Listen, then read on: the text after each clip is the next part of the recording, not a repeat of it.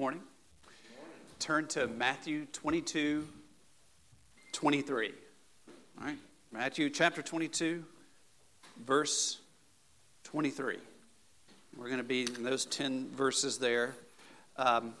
If you're our guest with us, we are working our way through the Gospel of Matthew over the last year and a half. We're going to finish this summer, Lord willing. That's the plan. But that's what we're doing. So right now we're in this phase where Jesus has come into this. He's done all of his ministry out in Galilee, Capernaum, and lots of other places. And he's come into the city of Jerusalem, and he's stormed into the temple, and he's turned over tables, and he's corrected all the temple leaders about all their nonsense. And he has been being tested again and again and again by different factions. We've seen Pharisees and Herodians so far.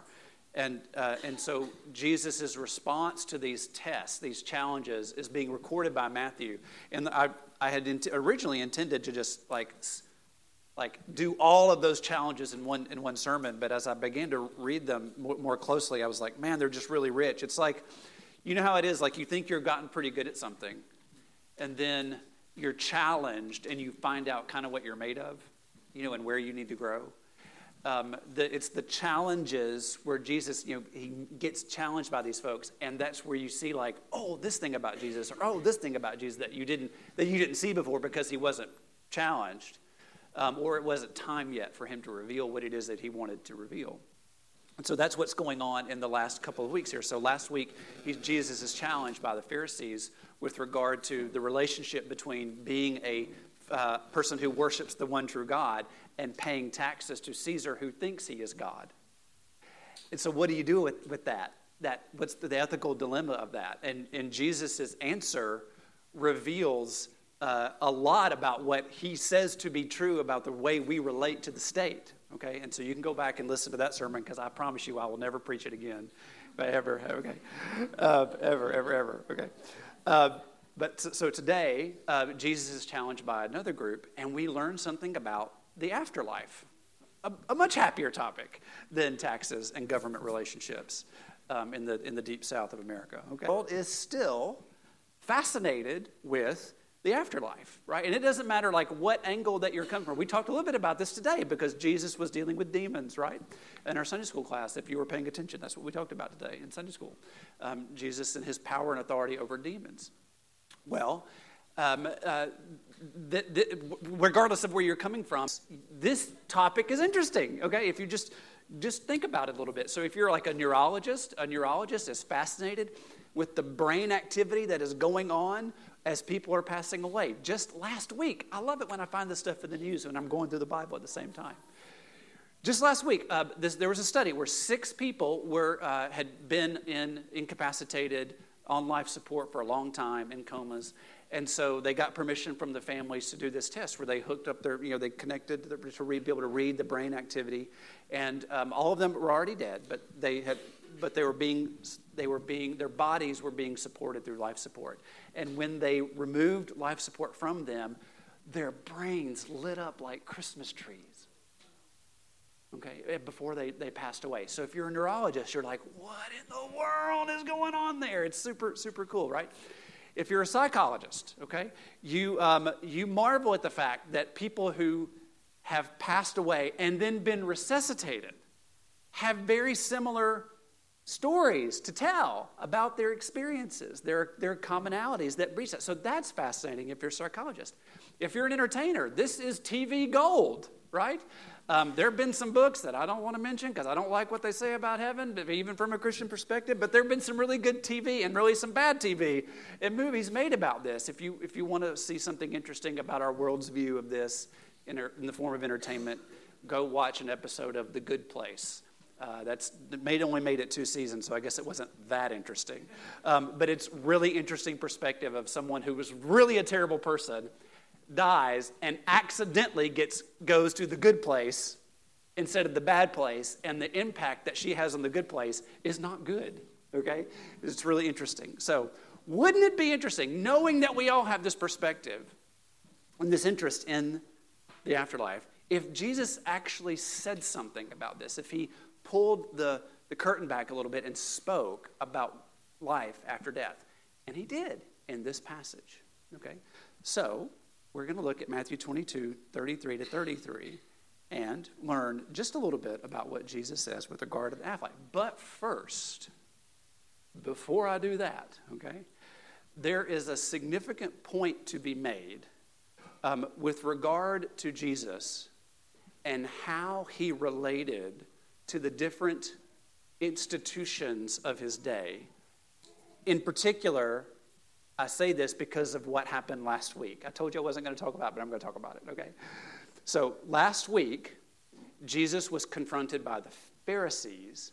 And this week, you can see this in verse 23, right? This day, some Sadducees came to Jesus, okay? So now Jesus has had Pharisees, Herodians, and now he's got Sadducees who are coming up and talking to him. So what's going on there? Well, if Pharisees were the fundamentalists, okay, then the Sadducees were the mainline denominationalists, all right?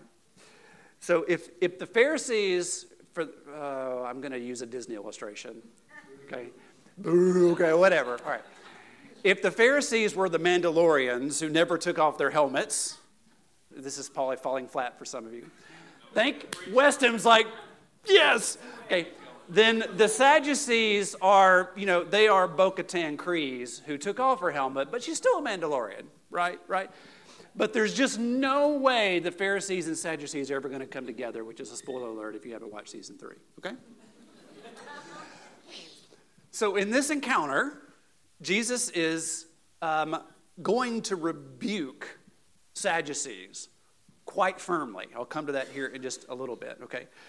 And you might think that now, because last week and many weeks, Jesus has rebuked the Pharisees, the conservative, the fundamentalist, and now he is rebuking the liberals, you might think that Jesus is like the perfect moderate. Like he's figured out the magic. He's found the way to appeal to both conservatives and liberals on both sides of the aisle, and he's done it by walking right down the middle, okay? And you could not be more wrong, okay? Jesus is not a moderate, nor is he a fundamentalist, nor is he a liberal, okay? Jesus is entirely other.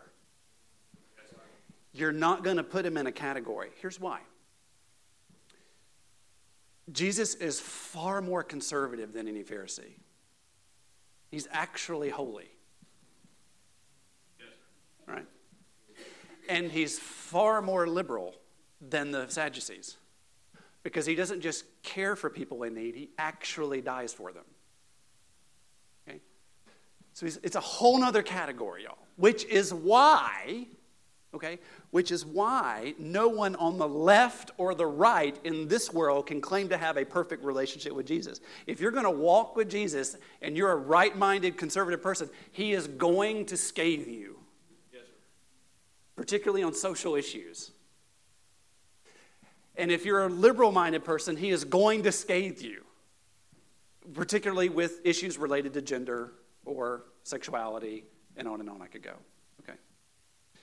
So if you're a Christian walking in this world, you're going to upset everybody because you don't fit a category if you're trying to follow Jesus in this regard. Okay? So, but don't come to the conclusion just because Jesus has criticized Pharisees and Sadducees that he's a moderate. He's not. He's other. Okay? None of those things. Okay. No more politics. All right. Look at verse 23 and 28. And I'm going to read and explain as we go. Look at verse 23. That day, some Sadducees who say there is no resurrection came up to him and questioned him. So like I said, the Sadducees are these theological liberals. And yet there's some things that are weird about, so they only believed in the Pentateuch as their authority of Scripture. Genesis, Exodus, Leviticus, Numbers, and Deuteronomy. Nothing else. Nothing else. None of the stories of the kings, none of the prophets, etc. Okay? The Sadducees didn't believe in a spiritual realm. They just didn't believe that it existed. So the afterlife, a resurrection, angels, demons, things that we've just talked about in Sunday school today. The Sadducees were very ivory tower. You could find them in the university, right? Speaking very erudite. Pharisees, for all of their intelligence and all of their snobbery, holding it over people, they were actually more blue collar, a little more working class, right? So the Sadducees coming to approach Jesus is not a sincere question. They have this we're better than everybody else kind of mentality when it comes to an understanding of Scripture. It's interesting is that they don't believe in God. They do believe in God, but they don't believe in this spiritual realm, right? That God is just for the now. It's just for the now. It's just what we see in this life. So they're going to come to Jesus, but their question that you're getting ready to read is not a sincere one. He's not genuinely curious. They're not genuinely curious about the afterlife. They are doing this to trap Jesus in the same way that the Pharisees and the Herodians were trying to do earlier, just in a different way. Okay? So look what they say in verse 24. Teacher, Moses said, again, they only believe in the Pentateuch, so they're going to their authority. Moses said, if a man dies having no children, his brother is to marry his wife and raise up offspring for his brother. Now, this is not an American practice. So some of you, this is a family kind of church, so some of you are looking at your brothers and sisters going, don't even think about it, or whatever, right? Like this is not an American Western thing. But in Moses' day, this was the Bible. This was the law. This was the practice. And it was very practical and very merciful.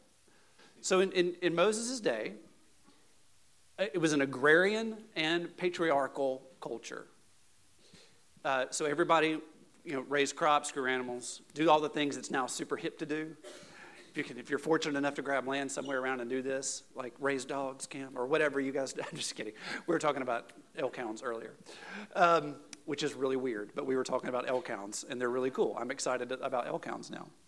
But in Moses' day, this is what it was an agrarian and patriarchal culture. So you got married, and your husband's out working in the fields, and if your husband passes away, which happened often, you were, as a woman, completely done for. You're probably not going to be able to get married of your own volition, or some other man is not going to choose you because you've already been married and you're, in a sense, defiled in that culture. You can't just get a job, pull out the classifieds, or pull up an app for TaskRabbit and find something to do to take care of yourself. Because it's agrarian culture, you can't own any land. You can understand as a woman that you're in a real pickle. And so the Lord created in the law, Moses created in the law, this policy that would provide for a woman to be cared for if her husband died and she had no children to take care of her, right? And particularly no sons, right? So if her husband died, the brother had the responsibility, had the requirement to marry her and continue the family line through her. Okay, so it was a wonderful act of grace and mercy. Okay, so that's why they're using it. But again, that doesn't really matter because the Sadducees is using this to trap Jesus, and Jesus is going to use this to share something about the afterlife with us. Okay, here's what's going on. Look at verse 25.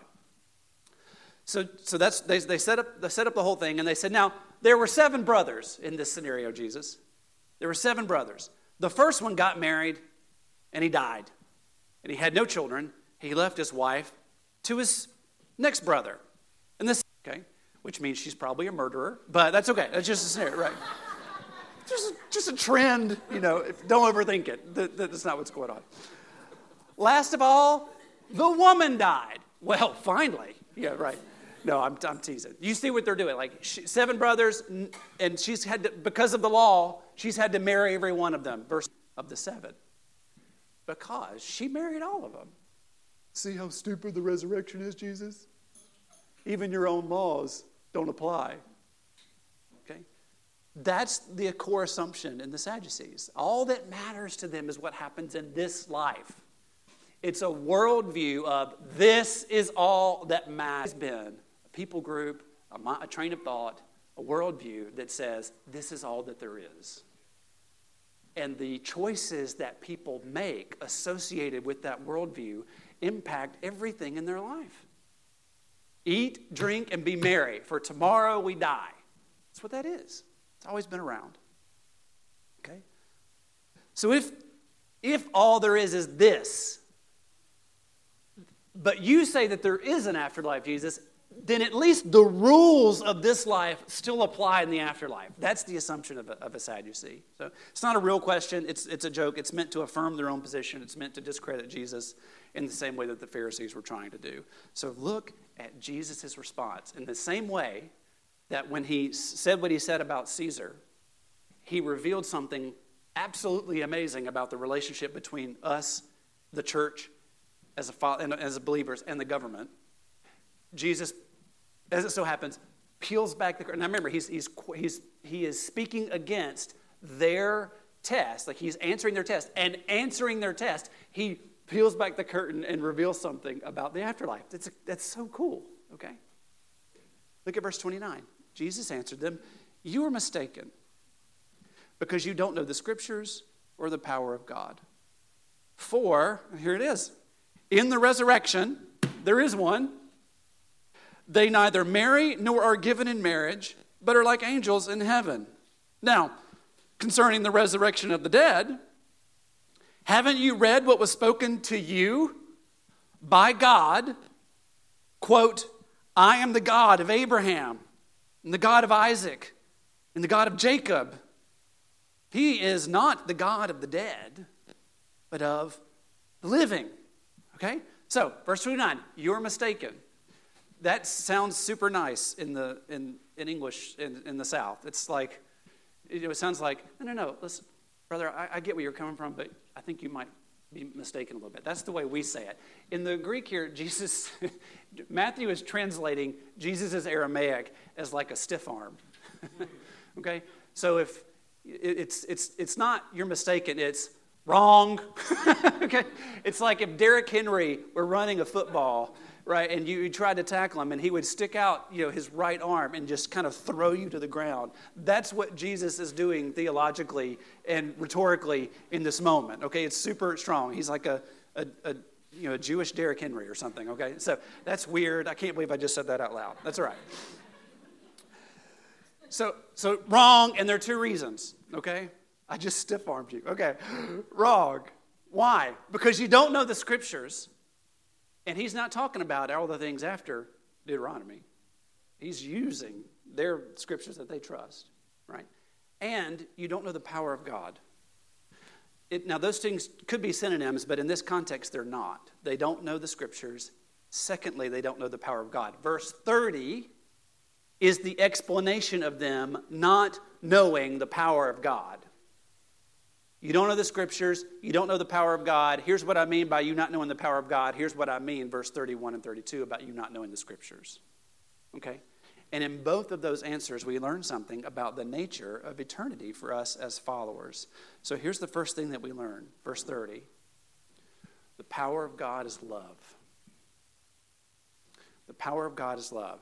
Verse 30. In the resurrection, they neither marry nor are given in marriage, but are like angels in heaven. Okay. So this week we had there's a young lady that has just really poured into our kids. She's in her mid-20s, and she came over for dinner Monday night. We cooked dinner for a belated birthday kind of thing. And for the last few months, she's had like a significant other, and Abby Jane was sitting next to this young lady and was just pinging her with questions, about the nature of this relationship and how are y'all going to be together if you're living in two different states and how is this going to work and all that, all the of it. And Luke said, Willow, oh, sorry, that's her name. Shouldn't have said that out loud. That's okay. She goes, just ignore Abby. She just wants to learn more about love. She just wants to learn more about love, right? And what the conversation was doing is what the text does, all right? The questions were equating the highest order of love with marriage. And for good reason. It is a covenant relationship that in some way points to the gospel, which I'm going to come to here in a minute. Okay? But that's what we were doing at the table. We were equating that the highest form of love is between a man and a woman in their covenant marriage, okay? So look what Jesus is saying here. He says, in the resurrection, so number one, there is an afterlife.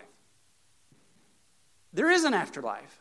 But then he says, they neither marry nor are given in marriage, but are like angels in heaven. In other words, the way that love relationships work in the resurrection, when Jesus comes back and there's a new heaven and a new earth and all that's one big it's just one thing, one new creation. Because of the power and the love of God, the highest form of love on earth pales in comparison to being in the presence and love of God in a new heaven and a new earth. It pales in comparison, right? So if marital love is like a firecracker, right, then love in the new heaven and new earth for God and for all of us, one another, is an atomic bomb of love, okay? Jesus says, to be an angel in heaven right now, there are no relationships between angels that are marital in nature. They are so consumed with love for God and by God's love for them and how that permeates all of their relationships with one another. They constantly experience that. And that's what it's going to be like for you and I in the new heaven and the new earth. The power of God is love. If you want to know what the afterlife is going to be like, it's going to be a love fest. It's just love, love, love, all of them, even for the introverts. You're going to like it. I'm going to like it. It's hard for me to believe, or maybe I'll get left alone in my love, and that'll be just fine. And I'm just really happy in that regard. But there's just love. That's what it is. It's love. There's no weddings because there's no marriage. Marriage doesn't exist. The relationship that Holly and I have now, which is a high order of love, a high form of love in this world, pales in comparison. So we're not going to be, the relationship is redefined not by the bond that we have with one another that tries to symbolize the love that God has for us in Christ. We're going to be in the love that God has for Christ, and that is all that there ever can be. Okay? It's the power of God of love. Okay? So in the resurrection, there's no more single people, no more widowed people, no more divorced people. We have a bridegroom. We're all married to him and all wrapped up in each other and his love for us. It's the power of God. It just redefines relationships entirely. The power of God is love. Poor Sadducees. You completely misunderstand the power of God. And you do not know your Bible. How so? Look at verse 31. Now, concerning the resurrection of the dead, haven't you read what was spoken to you by God? I am the God of Abraham and the God of Isaac and the God of Jacob. He is not the God of the dead, Sadducees, but of the living. I love the fact that Jesus meets the Sadducees where they are. He does this every time, even when he's stiff-arming you. He meets you right where you are with that stiff arm, right? They only believe in the Pentateuch, so Jesus goes straight to an encounter that Moses has with God at the burning bush in the book of Exodus. And in that encounter, God identifies himself to Moses. And Moses has not been a good person. He has run for good reason away from all the things. He's just out. He is in the most obscure of obscurity. And God comes to him and identifies himself as someone who currently is the God of Abraham, who is long since passed. The God of Isaac, who is long since passed. The God of Jacob, 3 men, long since passed, but who are in an eternal relationship with God. Okay? So Jesus is saying to the Sadducees, if God would not introduce himself to Moses as the God of a person who no longer existed. And if you would just look at your Bible, you would know that God's eternality is shared by those who are in relationship with him. He's the God of the living. The eternal God only knows life. So So the other thing that I think is fascinating about this conversation with Jesus is that he does the opposite of what I and this have done as well in conversations or topics. We're talking to people about the afterlife. So when I grew up, hearing and later doing like maybe even like 2 weeks ago, is I would say I would begin with an argument for the existence of the afterlife and then work to compel others to believe in Jesus so that they could enjoy the afterlife, right? Here's why you need to follow Jesus. There's an afterlife, and if you want to enjoy Jesus, then you need to believe in Jesus so that you can enjoy the afterlife. Okay, and Jesus, that's not at all what Jesus does in this moment. He does the opposite. If my illustration is to put the cart before the horse, okay? Because what Jesus does is, he doesn't say, there is an afterlife, and if you want to get into a relationship with me, that's where it is. Like you've got to believe in the afterlife. And Jesus says, no, what you need to do is you need to get into a relationship with God.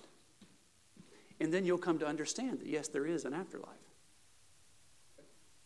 He's the God of Isaac, Abraham, of Jacob. He is in a constantly living relationship.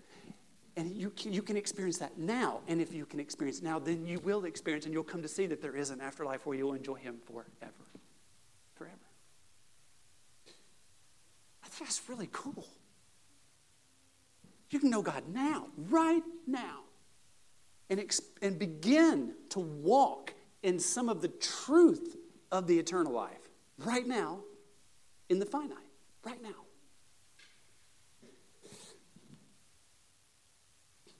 So let's do that. Last week we sang 10,000 Reasons, right? And I don't know if y'all do this during where I do this probably a little bit too often, but always I watch the faces of our worship leaders, okay? And I take video so that I can use it later in memes. No, I'm just kidding. I'm not doing that. I'm watching their faces. And last week, Sam is actually the one that I watch the most, brother. I watch you the most. Excellent. Yes, right. You're right. Not only because I'm like, how does he do that to a guitar? That's part of it, right? But the other part, but last week in particular, we were singing 10,000 Reasons, and Sam couldn't help himself because of what he was thinking about and what you were singing about. I don't know if you remember, but you were like, let's do it. Like I told Weston afterwards, like, Sam is ready for heaven now. He's ready right now. And it made us want to get ready right now, right? That is possible all the time. Because he's the God of Abraham and Isaac and Jacob. He's the God of the living, not the dead. So, knowing that the finality of it is coming, but knowing that he who will reign already reigns in this time, right now, let's enjoy him. Let's let the reality of an afterlife impact this life and live in that gospel truth. And I invite you to do that, to come to Jesus the first time. If it's the first time, start now. Start today. Let's pray together. Father, thank you for your word. Thank you for the picture of the afterlife that Jesus gives us in this glimpse of even in this rebuke. These tests are so great. These challenges, just pull the curtain back a little bit for us to see these wonderful, wonderful things. So we affirm what Jesus says. There's an afterlife now, but you're the God of the living. Here we are. So help us live in the reality of that life even now, trusting you, entering into a relationship with you, following you, believing you. And then, when the new heaven and new earth, and we see the fruition of it, to enjoy the power of God and the love of God forever. Make it true. We ask it in Jesus' name. Amen.